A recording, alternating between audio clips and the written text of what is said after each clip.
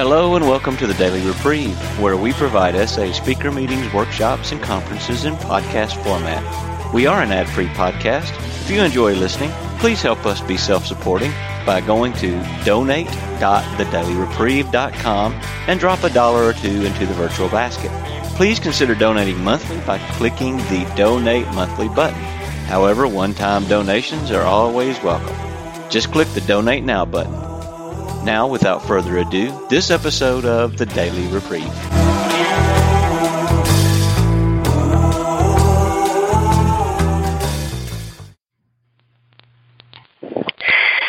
Hi, this is Wendi. I'm a sexaholic in Colorado, and I've had sexual sobriety since November 7th of 11.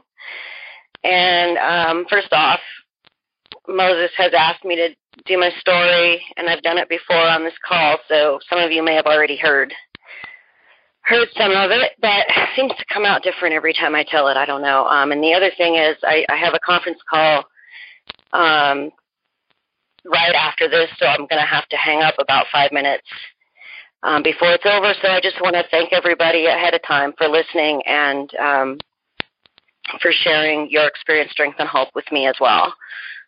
So I'm not going to spend a whole lot of time on my childhood. Probably not much different. Well, actually, it probably was different.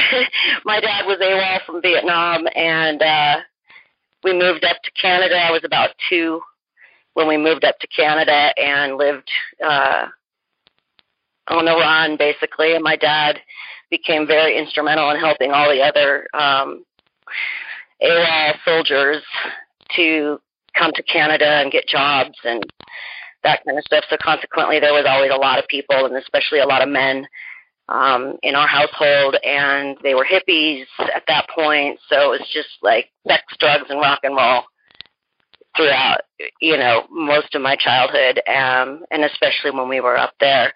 And that's kind of when I really got exposed to sex because my parents would just have sex with everybody everywhere. So that's kind of when I think my voyeurism started. And I also was drinking and doing drugs because, they were all drugged out. They didn't know that I was going around and drinking their drinks.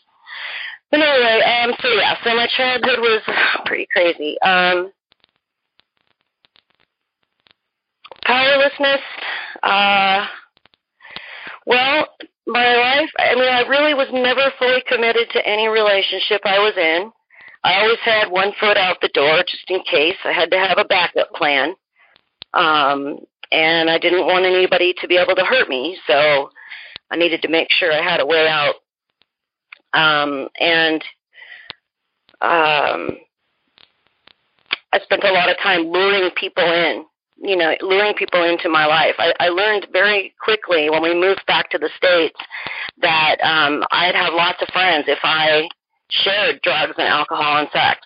And so consequently, I used my body and the alcohol and drugs in my household to make, quote, friends. And I basically just lured them in with all this stuff. I thought that I was cool. I thought that I was just the shit. People were drawn to me, because I was hot and I had drugs and alcohol and was easy, and so it was just so sick. When I got out of school, I started going out to bars. I was only 19, but I had fake ID. And so we would always go out, ladies' night. It would start Wednesday, Thursday, Friday, Saturday. And just like basically one big party. I would go to bars and pick up men, oftentimes go outside with them in the car and then come back in and find somebody else and then go home with that person. It's sick. The amount of people that I've been with makes me sick to my stomach. I basically manipulated and objectified and used everybody in my life, up to and including my husband. I manipulated and cheated on him before we were even married. And it all just continued into the marriage. I manipulated him into being swingers so that I could have, so I could be with other people, so that I could be cool, the cool wife, whatever, the let her husband be with other girls, which was only a ploy so that I could be with other guys. And it got to the point where eventually I was meeting with people's husbands on the side, in secret, and even there were times when my husband would be passed out right next to me, and I would have guys in the bed, and I mean, it was really bad. The unmanageability just kept getting worse. Like I started having my own personal ads on sites. I had secret email accounts. I had secret chat accounts. I was talking to so many different men that I just couldn't keep track. I couldn't keep track of my lives. My last acting out partner I met on a site for people with STDs, because throughout all this unmanageability, I contracted an STD. And talk about sick. Had to find someone as sick as me, of course. And that was pretty much the beginning of the end of my acting out. I had been caught cheating like 4 times. And this guy and I had put up an ad together, and my husband saw it and found it, and that was it. I mean, he was leaving. And at this point, I was so sick. I was sick to my stomach, literally physically sick. I was losing weight. I couldn't eat. And like I said, I couldn't keep track of my lives. Oh, and during this whole time, my kids were also just kind of floundering out there. Was not present at all. Trust me, I've paid the price for that too. It's gotten better. Since I've been in recovery, I've really learned a lot about developing those relationships. And, that's why I'm so glad I'm here. I mean, I could talk about the price of my addiction, too. I mean, I had an abortion. I have STD. I lost relationships. I never had close relationships. I remember thinking my girlfriends were always so close, and they always hung out, and it just seemed like I just really didn't fit in. And it's because I couldn't be intimate with people, and especially women. I couldn't be intimate, especially with women, because I couldn't manipulate them as well as I could men. So anyway, after I finally got caught again, I still tried to lie and manipulate my way out of it.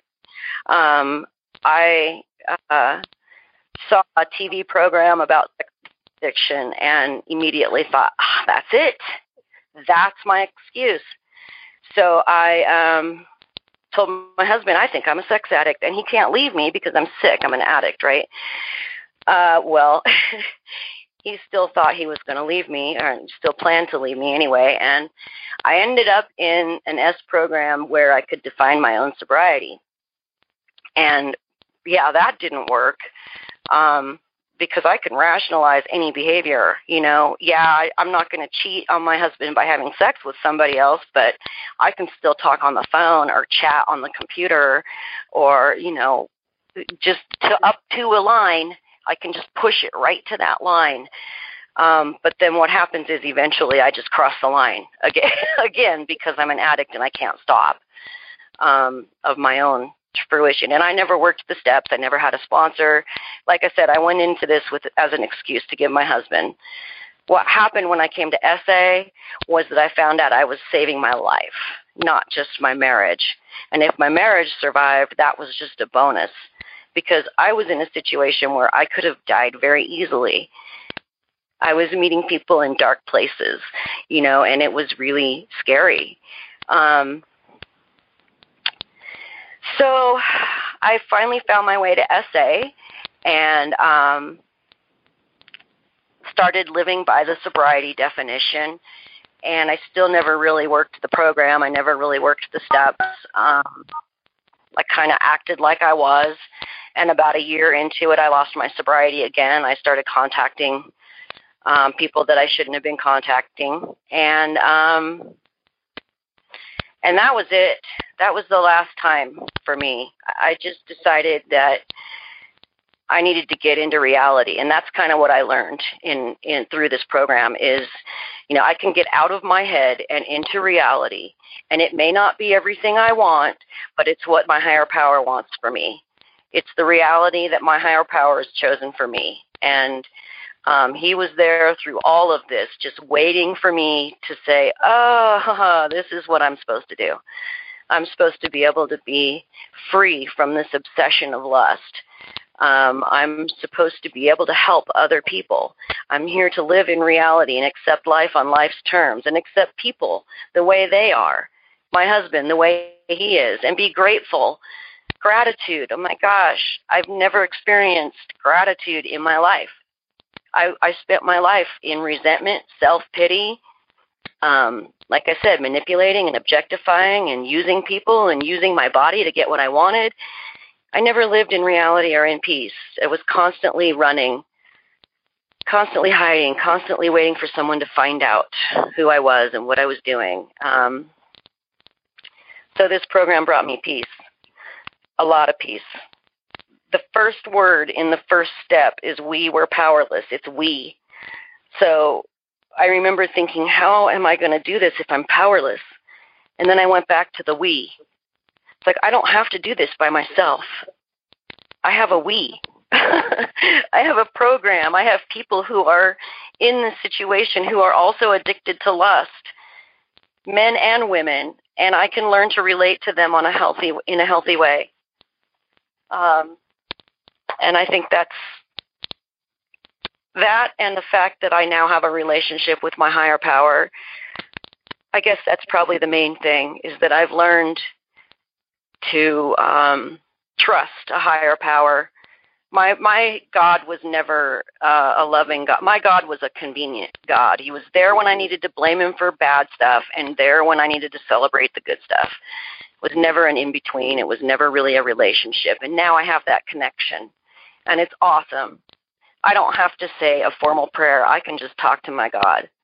I don't have a vision of God in a robe and funky sandals. My God is nature. I walk out my door right in front of one of the largest mountains in the Rocky Mountains, and that's God. It's like, whoa, good morning. Thanks for reminding me you're there. So the only relationships with a higher power I ever had were, any kind of spiritual experience was chemical. It was never real, and that's what's really good for me today. That's the main things I've learned from this program: living in reality and learning to accept it, trusting my higher power, and having faith that his plan is what's supposed to happen, and I don't have to control the plan. And that's a relief. And also how to be a better person, how to be intimate with people on a level where I can listen to people, where I can look at them as people and not try to see what I can take from them. I could go on, but I think I should stop. So I'm just very, very, very grateful, and I feel very blessed for you guys to listen to my story and my identification in this program. And I hope that it's helped somebody. I cannot speak enough of this program. Having a sponsor is huge, and actually working the steps, it works if you work it. Keep coming back. Thanks for listening. I'll pass back to Moses.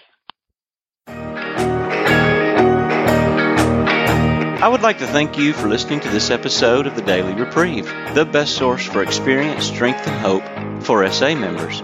Please subscribe to this podcast to be alerted of new episodes. Please show your support by donating to the Daily Reprieve by going to donate.thedailyreprieve.com and choosing either monthly donations or a one-time donation by clicking Donate Now. Thank you for listening, and stay tuned for the next episode of The Daily Reprieve.